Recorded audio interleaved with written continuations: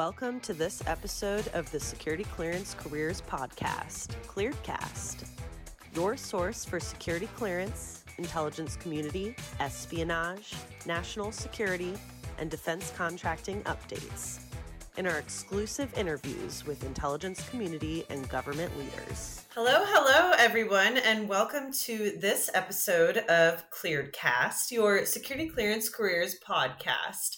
I am Katie. I'm your editorial communications manager at Clearance Jobs, and we have Jill Hamilton, our editor at the news site, with us today. So, Jill, how are things with you throughout this heat wave that we're experiencing? Going well. I just got a coffee machine added to my workspace, so that's a good thing. Beautiful. And celebrating pumpkin spice cold brews returning to Starbucks. So yeah, fall is almost here. We'll have to do a poll on that. If you love or if you hate the pumpkin spice season. It's a bit early, is it not? It probably is, but I think I'm just here for it. I'm tired of the heat. Yeah. I mean, it's been great. All that. There's bigger problems in the world, but I'm ready for the fall. And so bring back the pumpkin spice. You might as well. It's about time. I'm ready for those spooky vibes as well. Speaking of a little bit spooky, not necessarily a horror story episode for you secret squirrels today, but today we're going to be talking through some weird security clearance stories. So just bizarre, just weird stuff that we found on the clearancejobsblog.com. So I'm going to go ahead and kick us off today.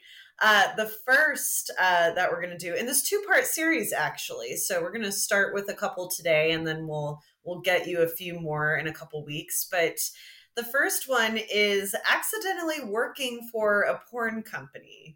An accident, you ask? How did that happen? Well, I'm going to tell you. So Justin XXK, user on the blog, this is what he wrote. Long story short, I was involved with an issue regarding a porn company. I did work for them, but realized after the fact that the company does porn, and I did not want to associate myself with that. All of the earnings he received were returned. Later down the road, he got a message about filing a tax with the IRS. Contacted the guy that originally said he would fix it.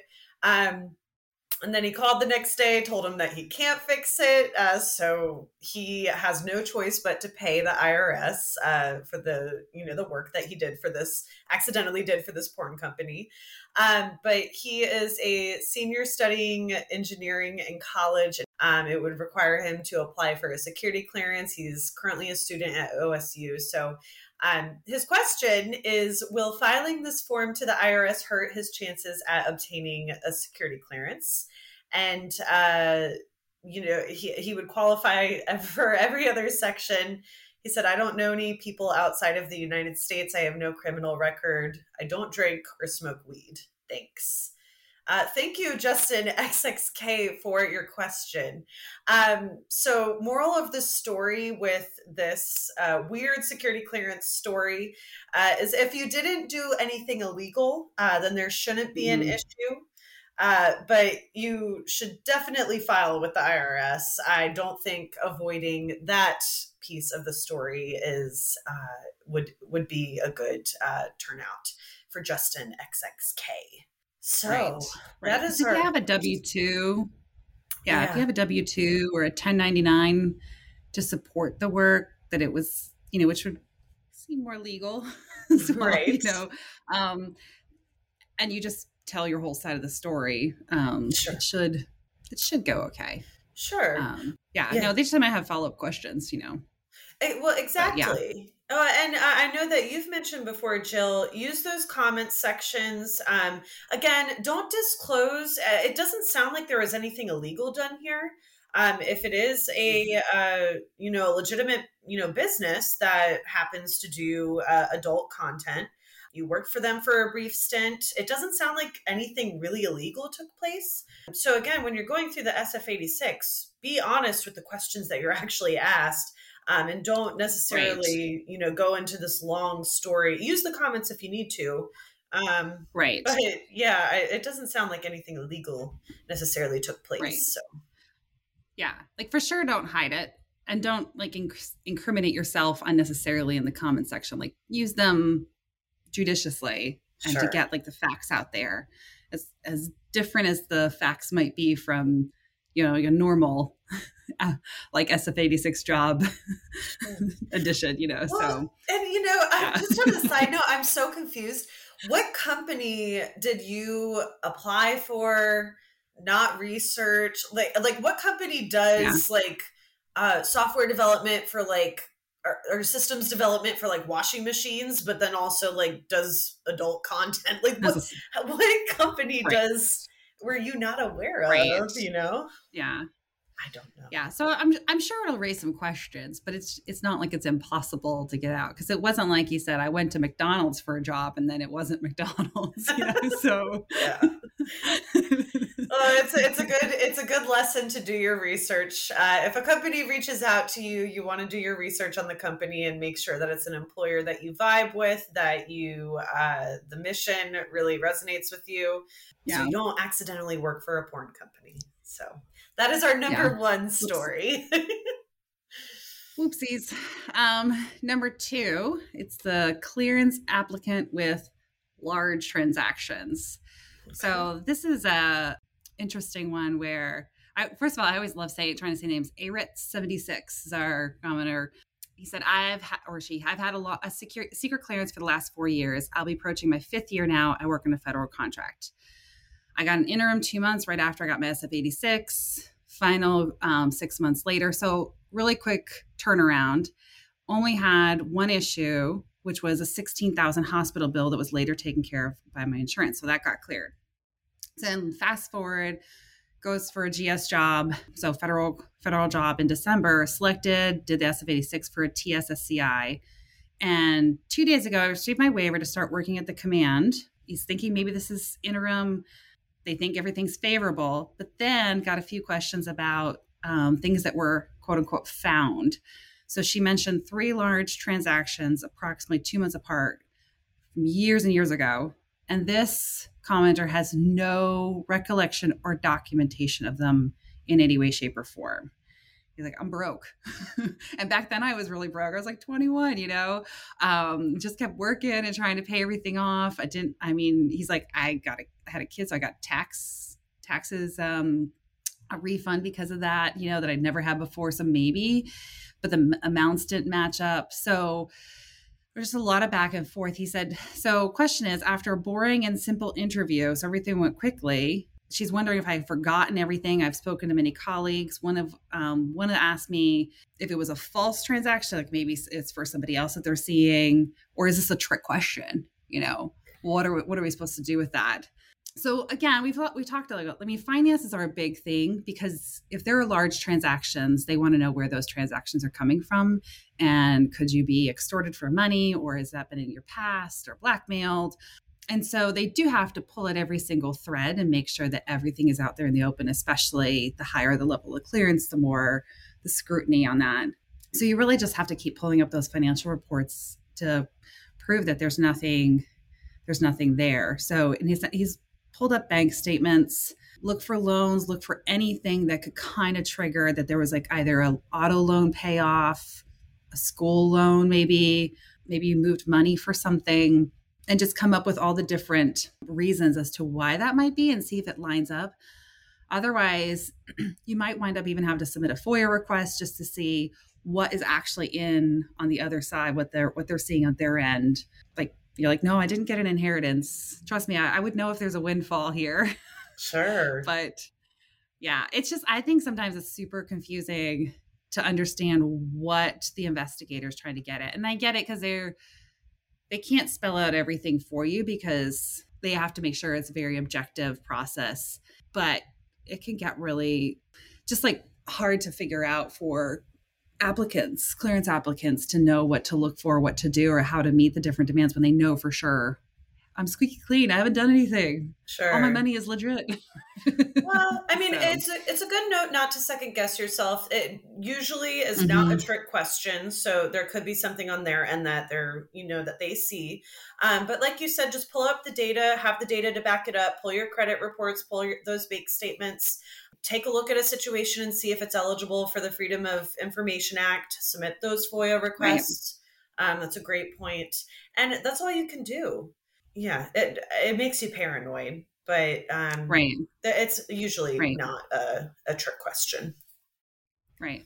I mean, the biggest issue is it's just going to delay how long it takes to get your clearance, which is a major bummer. But if everything is lined up on your end, it could take a lawyer at the very end, if you've got a letter of intent or a statement of reasons, to kind of help you go back through and push back on certain things. But you're not even at that point yet. You just have lots of extra questions that they're trying to get to the bottom of. So just keep answering them, stay the course, and hopefully it doesn't come to you at the end, and it doesn't delay it too long. Very weird. Always, well, like you said, finances. That's the biggest reason for security clearance denial year after year. So a good story to follow anytime that's on the CJ blog. So number 3, investigator has a mild heart attack. I've never had a heart attack, but that sounds like mild is not what I would call it. DC 1983 writes, so I'm in the process for a secret clearance for a DoD contractor. The interviewer contacted me by text and made himself known, asked about coming to see me and scheduled a time. This was fine. Day of the in-person interview, the investigator failed to show. About 4 days later, via voicemail and text, he said that he had a mild heart attack the day of our scheduled interview. He asked to reschedule it 4 days from the day of the message. DC 1983 was alarmed because he was worried about this investigator, but they agreed to a time and day. The background investigator arrived at DC 1983's job in a conference room, showed his credentials, asked to verify mine, and then told me that the interview would be recorded. He never asked if I agreed to be being recorded. He just started the interview. He checked out, from what I gather, as legit. I just don't recall when I had a similar experience gaining a public trust that the person or the interview was recorded. Is that even legal? So a couple things to unpack here. First off, I really hope that guy's okay. Mild heart attack. But the DC 1983 brings up a great point with interviews, background investigation interviews being recorded. A couple of background investigators on this thread note that an audio recording of any kind is actually very unusual. There could be some circumstances if there are any sort of disability of some sort for a device like that, but an audio recording, generally very unusual circumstance. So you can submit a FOIA request. Again, that Freedom of Information Act, very important to note, to request that recording and hear it. But the other side of the coin is that the investigator could have also meant by mentioning that the interview is going to be recorded, that instead of a voice recording, that you listen back to, the investigator could have meant recording notes, as in written notes. Writing it down. Right. So a couple of people on this thread, they asked, did you see this recording device? The person said, DC 1983 said no. So that's the other thing to note. He could have been saying, recorded in terms of written record. So the lesson of this story is just, be clear, ask questions. I think it would be completely acceptable and appropriate at the time. Do you mean this is going to be audio recorded? Then the investigator would have been able to explain themselves at that point. But yeah, so be clear. If you have questions, ask. Background investigators, while they are objective, they are not there to bite. So that's the moral of that story. So right, it's hard when things take you off guard, and I just wonder if he did have an audio recording that was not evident anywhere on the table, that just started. Maybe he was already recording when he walked in the room. You never know.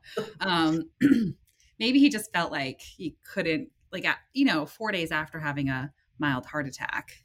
Maybe he felt it was hard to write down things. I don't know. It does Yeah. seem like he was just recording the information. It's kind of like anything you say can and will be held against you kind of thing. So just so you know, I don't know. It is a weird thing, but he Yeah. probably just Very, felt a very little off. strange. And there shouldn't be any hidden recording devices. So all of you potential secret squirrels, that is not normal either. Very weird. Right. So All right. Number 4, we have sextortion and the SF-86. This one comes from Twice Shy. And these names. so at least I can pronounce that one. That's good. It's an interesting name given the topic. But so they posted this to describe steps to be taken for victims of sextortion scams who are current clearance holders. Mm-hmm. So that's what they write, and they reference one of the stories in the blog, online dating sites, and then sextortion and your clearance. So he says, however, clearance holders are not the only people victimized by these schemes. How does an affected person applying for initial clearance document the incident properly on the SF-86? What specific concerns should be mitigated and how? So they gave a hypothetical example. Unmarried man uses legitimate dating site, Mm-hmm. meets somebody who looks like they have a legitimate profile, do a couple things, and then she collects pictures and locates the person's like Facebook profile, and then starts to harass them with the pictures, sets up fake profiles with the man's likeness.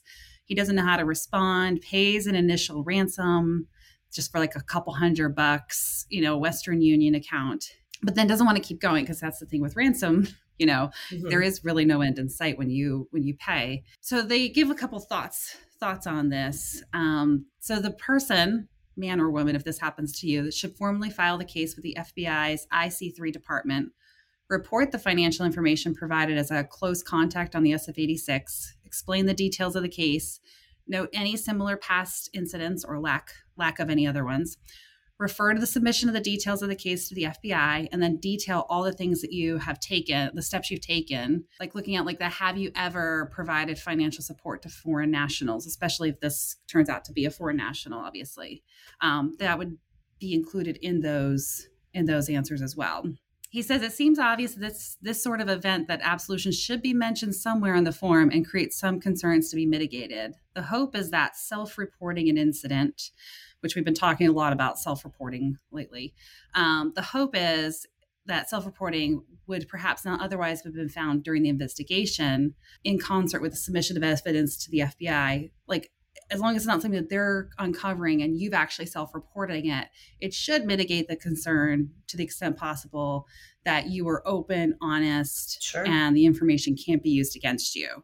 But it did bring up a really good discussion, I think, on just self-reporting. And one of our frequent commenters weighed in and just saying, like, this generation especially, I think, is facing moments like this where it's just so much more normalized to share images all over. And once ever something's digital, it's there forever. Mm-hmm. So just because you do something online and it doesn't seem like a big deal at the moment, it can still be used against you. But the thing is like being quick to report all that and not, I think companies need to do a good job with not shaming employees when they come in to self-report. If something is like they can work through that, they should definitely be working through that and not firing them right there or taking corrective action, because otherwise they're not going to want to report it. And then you're losing good talent as well. It definitely pulls out a major thread of just like things that are out there that could be used against you and like how that it can impact you. It does add a level of danger there, like what you're willing to do to save face. If we're not willing to at least keep details, like report those to our security officers and have them use discretion on how to handle that information, Mm-hmm. So. Well, and it reminds me, with the spike during COVID that we saw of some of these social engineering attacks. I know that on the news site we did have, or a former podcast episode as well, catfishing and COVID, and a reservist with the U.S. Army who also does some modeling on the side. She, it was just constant because she had, an online presence, obviously, completely legitimate side hustle with her unit, because they worked out that relationship and she disclosed it. But were a lot of implications that came a part of that in terms of not necessarily sextortion, but again, having that presence online, you do sort of make yourself a little more vulnerable to those types of attacks and being impersonated of some sorts. So it's even something to think through. Like, I mean, just as an extra layer of scrutiny as a clearance holder for online dating sites, just putting as much structure around them as possible, just to see if there's ways that you can make sure that you're not in that situation later on, which is, it's easy to look back and be like, there's all these other things, like boundaries you could have put in place so that you're not, sending in ransom money through a Western Union. It's a lot easier to do that now than it is maybe back then, because it's usually a lot of tiny little steps that go into that. So quick to report. Right. No, very good. Open with your security officer. But, and that's the other thing with social media, geotagging of any sort. If you're going on vacation, just no, your followers don't care that much. Yeah. Security clearance influencers, you. Right. Right. All right. So what do we have next? All right. So this is number 5. This is our last story of today. But like I said, in a few weeks, we're going to have a few more for you because we love the weirdness. And they serve as really great lessons for anyone who's applying for a security clearance or just needs to be reminded of all this stuff. It's a scary world out there. It's a beautiful world, but it's a scary world. So this one, suggestive cosplay content through OnlyFans and Patreon subscription service. Okay, so we've seen in the news recently, OnlyFans are on the teeter-totter. Are we going to do explicit content or are we not? So they decided to ban explicit content for their users. Surprise, surprise, everybody loves the explicit content on OnlyFans. I don't know what sort of market they were intending to go after, but they reversed the ban. So this story is very important for anyone who is in and around that space. Curious dirt bike user. Love it. I'm a young female engineer beginning work at a company that will eventually require me to obtain a security clearance in the upcoming year. I have ambitions to aim for a federal job after some years at this company, which would require me to achieve an even higher security clearance. Hobbies outside of work include cosplay, and I've considered starting an OnlyFans or Patreon account, as some social media followers have asked for a way to support me. My content would not be nude or pornographic, but I've considered making suggestive content that does not push these boundaries. So would something like this end up causing security clearance denial down the line? I'd be vigilant about paying taxes on the income. I wouldn't put my name with the media. It's not for fear of friends, family, or neighbors knowing, but rather for stalking or other horror stories that this female engineer has heard within the gaming and cosplay communities. I also wonder, as cosplay requires use of masks, wigs, and makeup, would that appear as attempting to hide my identity? Interesting. Ultimately, I'd like to pursue these options in my free time as I enjoy it, but if it may harm my career, it's not something I completely need. Good choices, my friend. So different strokes for different folks. Love it. So some of the implications here, a person, depending on the company or the agency contractor that you work at, if you have a side hustle while you're working, again, either for a federal agency or if you're in the military or working for a company, a person who does not submit an outside activity report could run into issues if they create an OnlyFans account and have that side hustle. So the other concerns to unpack here is in terms of applying for a security clearance is sexual behavior. So if it would involve a criminal offense of some sort, if it reflects a lack of judgment or discretion, or if you would be subjected to coercion, exploitation, blackmail, those are some of the things to take into consideration. I know that with any sort of suggestive content platforms, you also need to worry about minors being a part of the mix. The other things, if you're not worried about your family knowing, okay, so it doesn't seem like blackmail might be the issue. But there have also been cybersecurity concerns with OnlyFans accounts, and you can read more about those at news.clearancejobs.com. The fact there is if you have a user and a password and an account attached to your name, even if you're not showing your name, that you are, subjecting yourself to some vulnerabilities there. So a lot to unpack.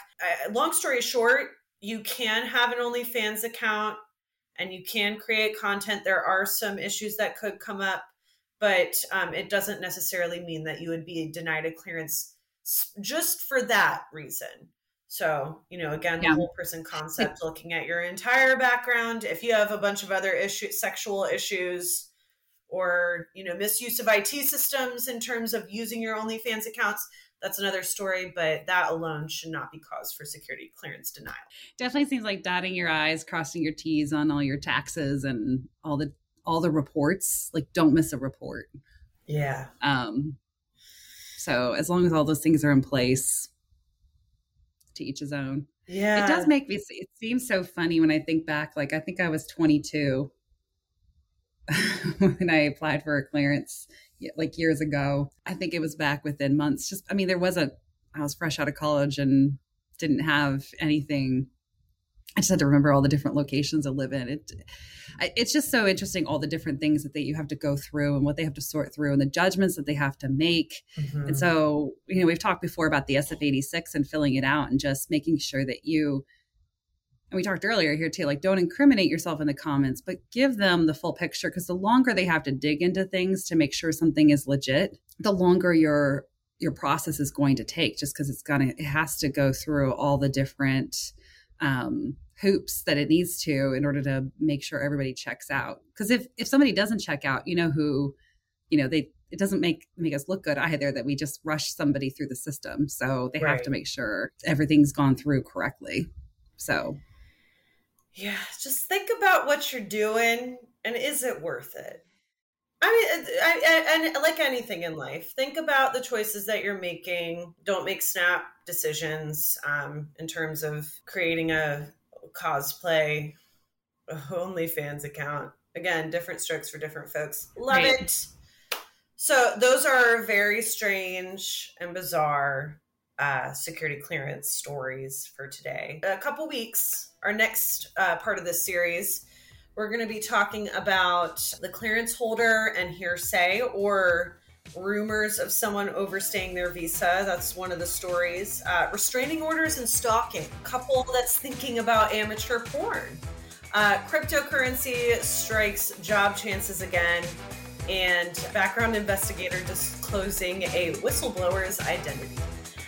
So those are going to be some interesting stories that you should tune into. But for more security clearance stories and all the information that you can soak in, you can visit news.clearancejobs.com.